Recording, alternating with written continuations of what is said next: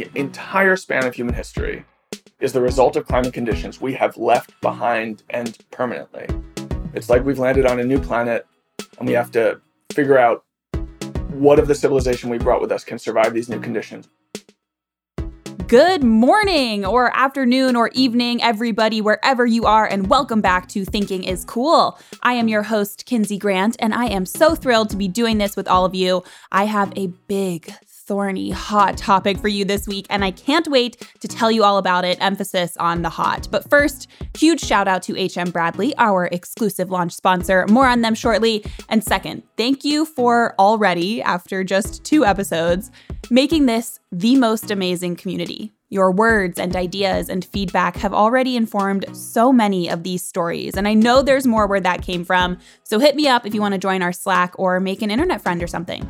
Now, you know the drill. Nothing is off limits. Everything is on the table. Take it anywhere. And remember, thinking is cool, and so are you.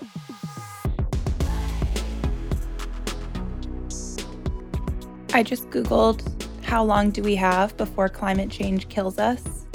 Went to the first suggested article, which is from the Natural Resources Defense Council, written in October of 2018. And here's what it says. Earlier this week, the Intergovernmental Panel on Climate Change, or the IPCC, issued a chilling report that sent most people, with the notable exception of the current president of the United States, into a deep funk. In it, some 90 climate scientists from 40 countries conclude that if humans don't take immediate collective action to limit global warming to 1.5 degrees Celsius by 2040, the consequences will effectively be baked into the natural systems of the planet. With so much heat-trapping carbon in the atmosphere, there will be, in effect, no turning back. The extreme droughts, devastating wildfires, massive floods, deadly hurricanes, and widespread famines that we're seeing more and more of these days will cease to be statistical anomalies and instead be more like seasonal markers, as regular as the changing of the leaves. Book! I read that article while sitting in bed on a recent Saturday morning. On the floor of my bedroom was the top I bought from Zara and wore the night before. Next to me was a plastic cup with a plastic straw from the coffee shop below my apartment. My AC was on full blast, and I could see the pile of Amazon boxes my roommate and I had accumulated over the last week staring me down from the living room. What the F was I doing? For one, clearly contributing to an economy built on fossil fuels, but also just being human. I'm not Greta Thunberg, and you probably are not either. To exist today is to deplete the earth of resources. I know that as well as I know my own name. But guilt seeps in through the cracks of that we're all human veneer. I feel like shit when I throw away single-use plastic. I try to recycle to mixed success, and I never buy almond milk because one time my friend told me almond milk requires more water than other dairy alternatives. I want to save the bees. I would call myself a baseline environmentally woke individual. I don't think about my carbon footprint daily, but I know that I should think about it more. I don't compost, but I don't really eat meat all that often. I bring reusable bags to the grocery store and shop vintage quite a lot. I don't succeed every day, but I try to do my part to protect the environment and to protect our planet. And yet, the temperatures continue to rise. Even the most environmentally conscious among us can't seem to stop that, at least not on our own. So what are we expected to do? Sure as hell not nothing. That's what we're thinking about today. How, where, and when can we mitigate the likelihood of global climate disaster? And whose responsibility is it to lead that charge? What roles can individuals, oat milk drinkers or not, play in helping to slow climate change and potentially reverse it? Where do corporations and governments fit in? And frankly, how much time do we really have left to figure all of this out? It boils down to this. Who can save us from ourselves? I've been thinking about this episode for what feels like my entire adult life. As far as I'm concerned, there is no issue more pressing than this one. We won't have any hot topics to debate if the world becomes uninhabitable. Our legacies will mean nothing if there isn't humanity to leave them to. It can feel really daunting to stare a problem like that in between the eyes. I mean, we're still arguing over a woman's right to make her own decisions about her own body. How are we supposed to solve a problem like climate change? Not with a defeatist attitude. We can do this. We can make a difference. We can leave the world livable, if not better off. There is still time, and there are things you, me, anyone can do. So what can I do? Give to charity? Make a documentary like Leonardo DiCaprio? Who can I hold accountable? How can I, Kinsey Grant, do my best to bequeath a better, or at least livable world to the next generation? Let's get to talking. I don't think Tucker Carlson listens to this show, but on the off chance that he does, allow me to be crystal clear. The science is irrefutable. Humans have monumentally accelerated the natural pace of climate change to a point that will eventually put us out of a livable planet. I want to start today's conversation by better understanding what that means. To comprehend what we can do, we need to comprehend what we've already done. This is from NASA. Global warming is the long-term heating of Earth's climate system observed since the pre-industrial period between 1850 and 1900 due to human activities, primarily fossil fuel burning, which increases heat-trapping greenhouse gas levels in Earth's atmosphere. You probably know this, but the world getting hotter has been not great, Bob. More than 1 million species are at risk of extinction because of climate change. Think about the silly-looking frogs and their silly-looking colors. Dead. Warming has changed weather into extreme weather. We've had 5 separate 500-year storms in Houston in the last 5 years, according to David Wallace Wells, who you'll meet in just a minute. 500-year storms are the kind of storms that are only supposed to hit once every 500 years. And warming isn't getting better, it's getting a lot worse. The 10 warmest years on record have all occurred since 2005, and 7 of those 10 have occurred since 2014, according to NOAA. That pace, that acceleration, that's what should give us the most pause. Climate change has always happened. It occurs naturally over the course of many, many years. You've seen Ice Age. Scientists have seen the geological record. But natural climate change is not the same as anthropogenic climate change, which is induced by humans. Anthropogenic climate change has happened at a rapid rate and startling magnitude ever since the Industrial Revolution. We're at 1.3 degrees Celsius, 1.2, 1.3 degrees Celsius of warming today. And that doesn't sound like very much. But it means that we are already entirely outside the window of temperatures that enclose all of human history. So that means that everything that we've ever known as a species took place on the basis of climate conditions which we have already left behind. The entire span of human history is the result of climate conditions we have left behind and permanently. It's like we've landed on a new planet and we have to figure out what of the civilization we brought with us can survive these new conditions. That was David Wallace Wells, an American journalist whose climate coverage is known far and wide for being really effing good. He wrote the 2017 essay, The Uninhabitable Earth, which he'd later made into the 2019 book, The Uninhabitable Earth. We're almost certain to get something close to 2 degrees of warming. I think it's unlikely we stay below 2 degrees, but just to leave open the window of possibility, at 2 degrees of warming, we're talking about 150 million additional deaths from air pollution. Storms and flooding events that used to hit once a century hitting every single year. Cities in South Asia and the Middle East becoming so hot during summer that you wouldn't be able to walk around outside without risking heat stroke or death. So, for instance, in Calcutta, at just 2 degrees, you would have 200 days of what's considered lethal heat every year. The UN thinks it's likely that we have several 100 million climate refugees at that point. This is like our best case scenario. Agricultural yields could fall by 20, 30, 40%, maybe even more. War could double. All of this is in a world that is quite likely, if not inevitable. That's our baseline. It's a deeply concerning baseline, but recognizing it in the first place is kind of incredible. We haven't always understood our roles in climate change, and we have to do that before we can change our fate.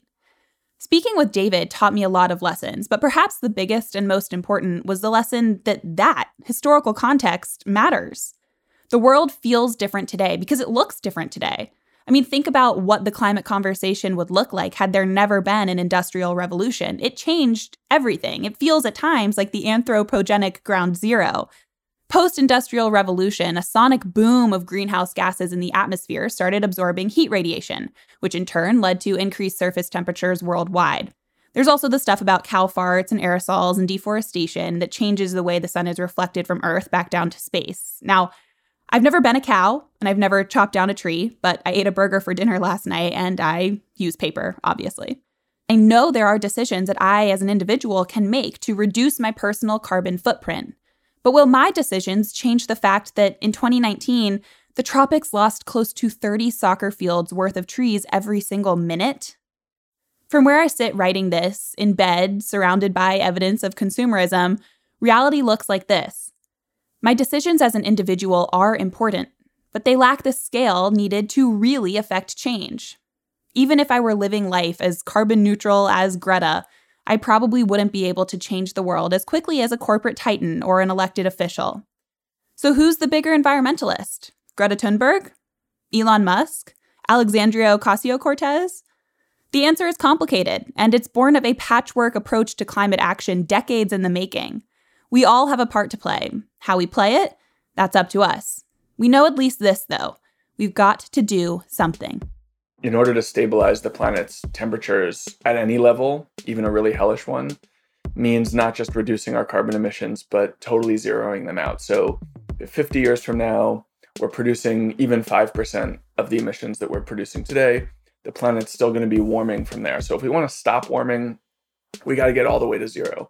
And that means that reducing individual emissions, reducing our individual carbon footprints, even reducing national emissions, even by some large chunk, is not sufficient to the task. And we need to get all the way to zero. And the things that we need to do to get all the way to zero are like totally changing our electricity and energy systems, completely reinventing our infrastructure and industry and agriculture, coming up with a new way to fly and coming up with a new way to raise food. And every aspect of modern life produces a carbon footprint, and we have to get all of them to zero.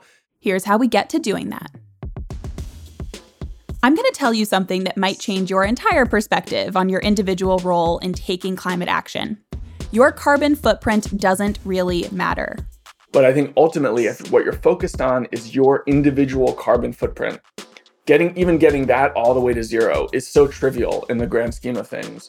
And changing the social dynamics, the political dynamics, the policy dynamics is much more important. And individuals who are really hoping to make a difference, I think, should focus their efforts there. That is on, political action of one kind or another. And I think one way to really, sort of draw that point home is just to, remind your listeners the idea of a carbon footprint was invented by BP, an oil company, in order to make us feel like we were the guilty parties, not them. Your impact on the climate, as David put it, is determined by forces much larger than you can control, unless you're Joe Biden or the CEO of Exxon, in which case my DMs are open.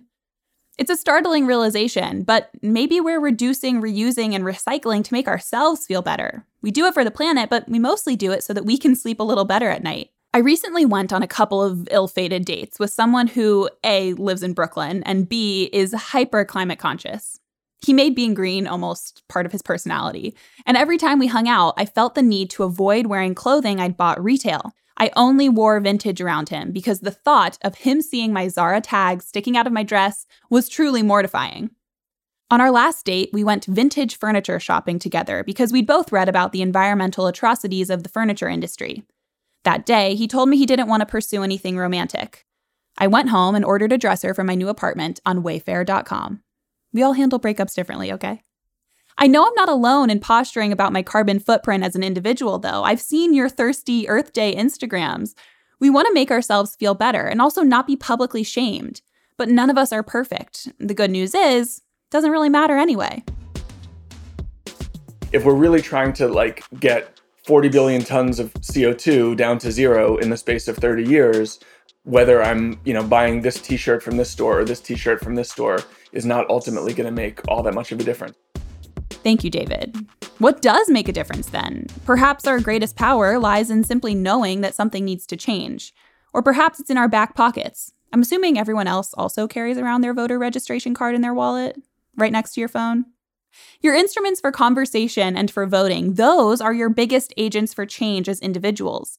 Our toolkit for climate action certainly includes green consumption and smarter travel and things like that, but the biggest tools undoubtedly are conversation and voting. Let's talk about that first one, conversation. This episode would not be in your ears without the work of James Casey, an associate professor of economics at my alma mater, Washington and Lee University. Professor Casey teaches environmental economics, a class I took my senior year and have thought about every single day since.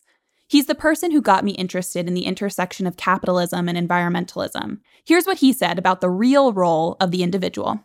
Honestly, one of the best things that I have heard is from a woman, I think she's at Texas Tech. Her name is Kate Hayhoe. I don't know if you've come across Katherine Hayhoe's name, but She's definitely someone to look up.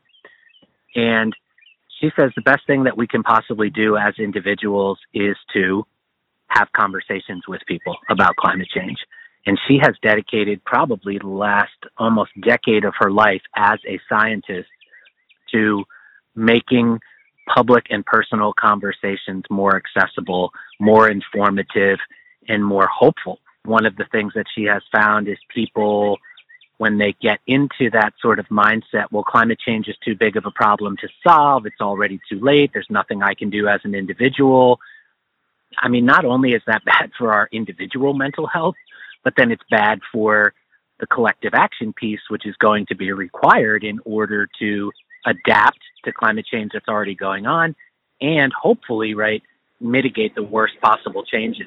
Professor Casey was obviously calling me from somewhere beautiful. Chirping birds are not in effect. I added in post-production. I reached out to Professor Hayhoe too, but she's deep in book promo, so some other time we will make that happen. Still, the message is loud and clear. Conversation is at the root of mitigating climate disaster, at least as far as you and I are concerned. We can buy carbon offsets when we travel, we can plant more trees, we can have Meatless Monday, but the real change accelerant is conversation. And not meaningless conversation that consists of Instagram infographics but nothing deeper. Real conversations about what we're doing and why we're doing it with anyone who's willing to talk. Conversations that go beyond the surface level and press us to think about our motivations and responsibilities. That's what accomplishes change. Well, that and voting. Talking and casting ballots are two of the best things we can do at scale. And when we use those scalable actions in a targeted way, we can accomplish change. We can leave this planet livable for future generations. Let's talk about voting a little more. It's the linchpin in any plan for accomplishing climate action, mostly because even the most evil and monopolistic corporate interests are in some way beholden to the rules made by our legislators and policymakers, even when it doesn't feel like it. Here's Professor Casey, and no, I will not call him Jim. On an individual basis, and I'm not saying this is the only issue that people should care about or vote about, but if this is your issue, then ultimately you have to turn out to the polls and vote for people who are going to implement carbon tax policies or cap and trade or whatever it might be. But there has to be a price on carbon. Putting a price on carbon is how we fix this, at least as far as the experts are concerned. It's at the core of this triumvirate of climate action: individuals, policymakers, and corporations. When we as individuals vote for climate-minded candidates, those candidates enact climate-minded policies. When climate-minded policies are put into place, corporations have little choice but to do and be better. Here's David, but before you hear from him, hear this. Military spending accounts for 3.7% of United States GDP. Just for reference, according to the World Health Organization, climatic changes are estimated to cause over 150,000 deaths annually. There's been a lot of enthusiasm, even among climate activists over the last couple of months, for Joe Biden's the climate policies embedded in his Jobs Act. And, by any historical standard, you have to applaud them for being far more ambitious and consequential than anything that's ever been enacted by an American president before. But I spoke a couple weeks ago with, a couple months ago now, with Hank Paulson, who, is like a Republican-appointed Treasury Secretary. Under George W. Bush was the Secretary of the Treasury. He thinks that the U.S. needs to spend 5% of its GDP on climate change. And Biden's plan is less than 1%.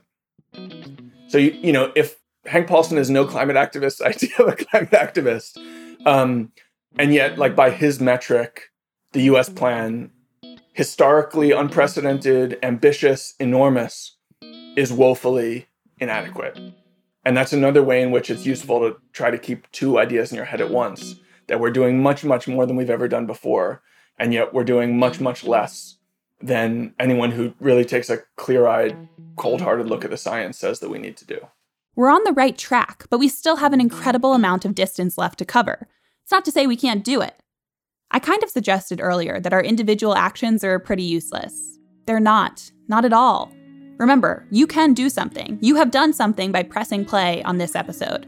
Here's David again. But I think that the most dramatic change that we've seen over the last few years started at the level of just social awareness and concern, was amplified through protest movements and activism in the streets, and eventually sort of filtered up to the level of both political and corporate leadership, such that, today we are in 2021, what an American president, what a Chinese president, what a CEO walking around Davos, what all of these people think of as necessary is radically different from what they thought was necessary just a few years ago.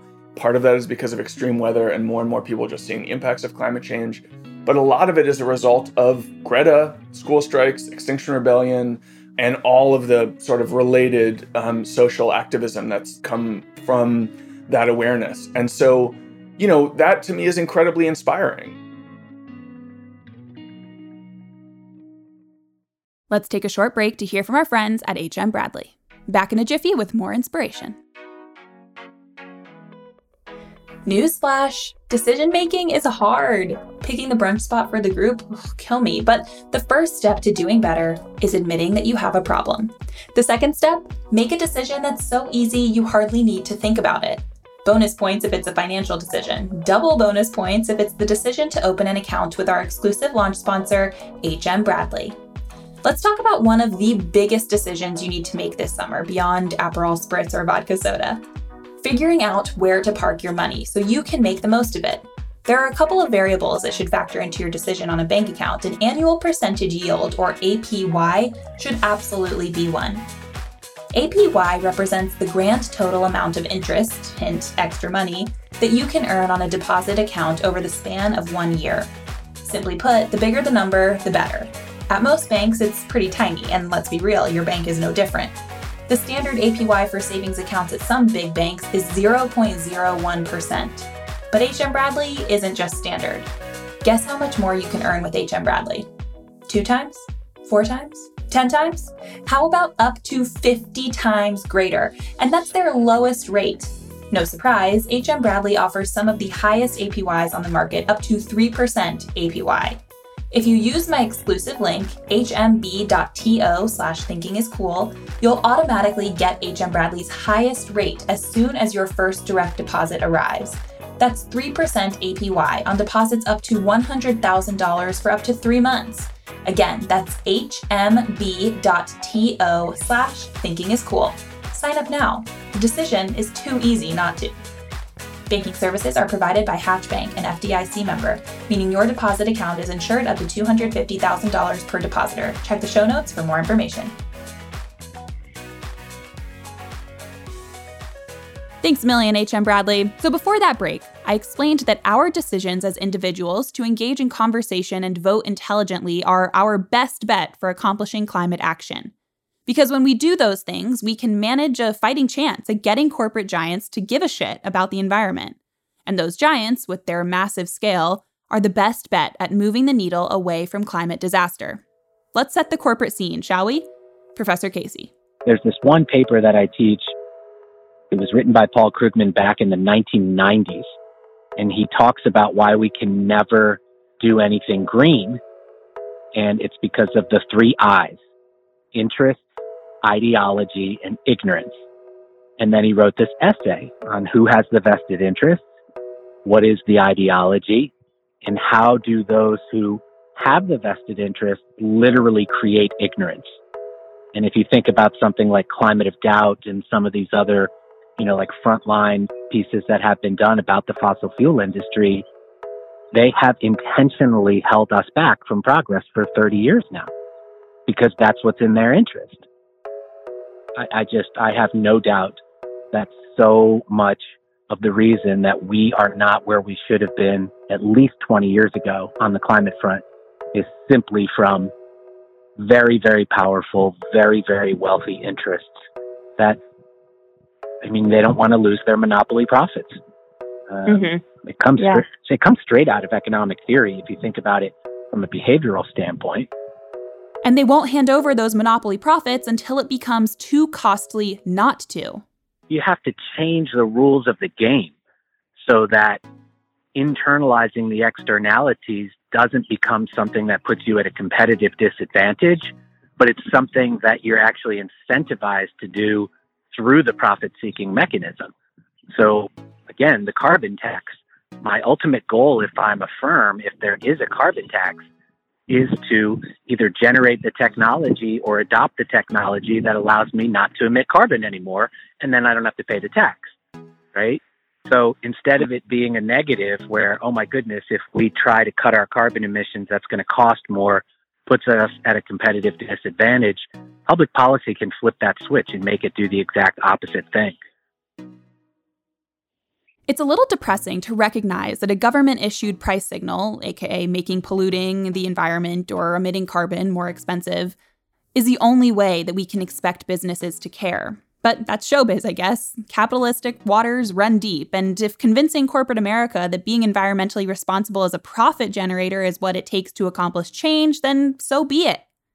Because so far, corporate America's efforts to be change agents and climate stewards have largely fallen flat. Instead of doing things, they're selling things, marketing green endeavors to we consumers, who, in all fairness, are blissfully unaware of our own disillusionment.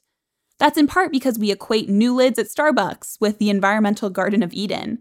For many companies, that's led to an epidemic of greenwashing, a phenomenon The Guardian defined as follows: making diverting sustainability claims to cover a questionable environmental record. It was first identified back in the 1980s, but the interceding decades have only magnified the bullshittery of greenwashing.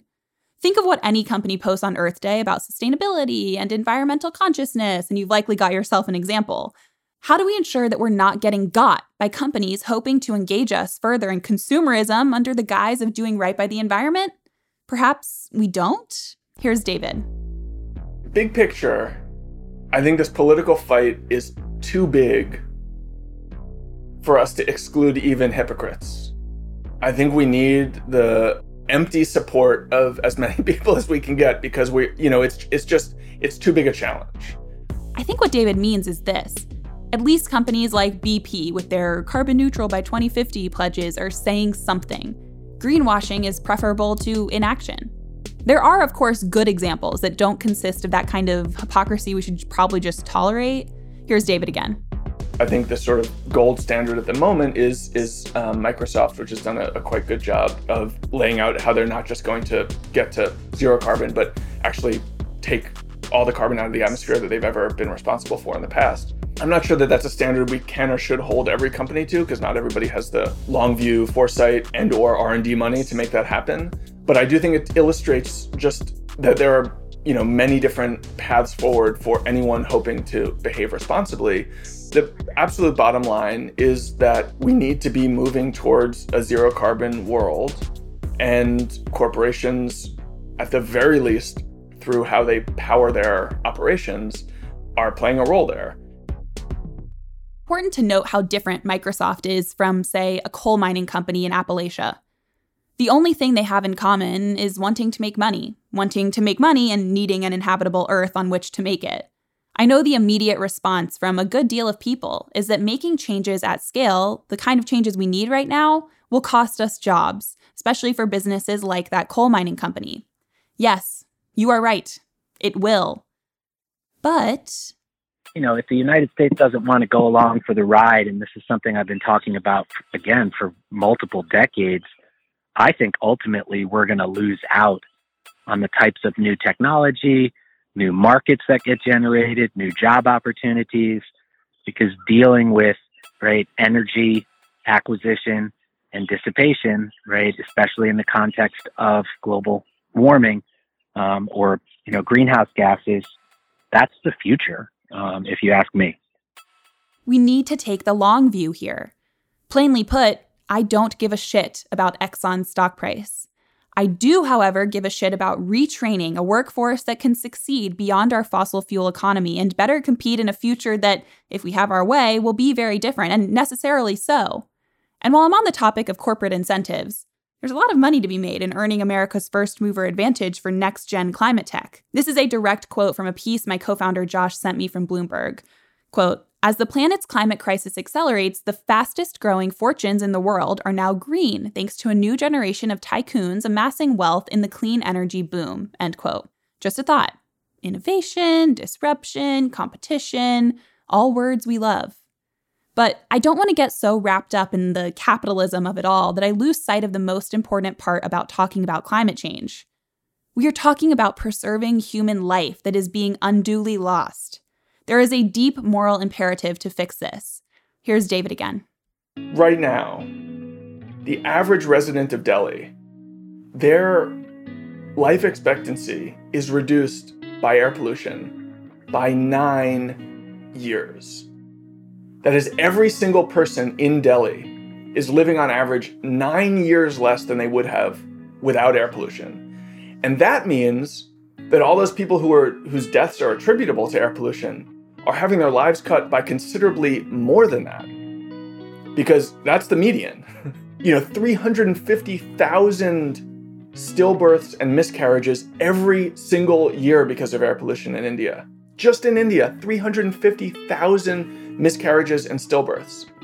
350,000 newborns dying before they were 1 month old, in addition to the miscarriages and stillbirths. This is every single year in a single country. Now, it is the most polluted country in the world, and it is a country with 1.3 billion people. So it's, nevertheless, if you look at that data with clear eyes, you don't need to imagine what future generations are going to think of us.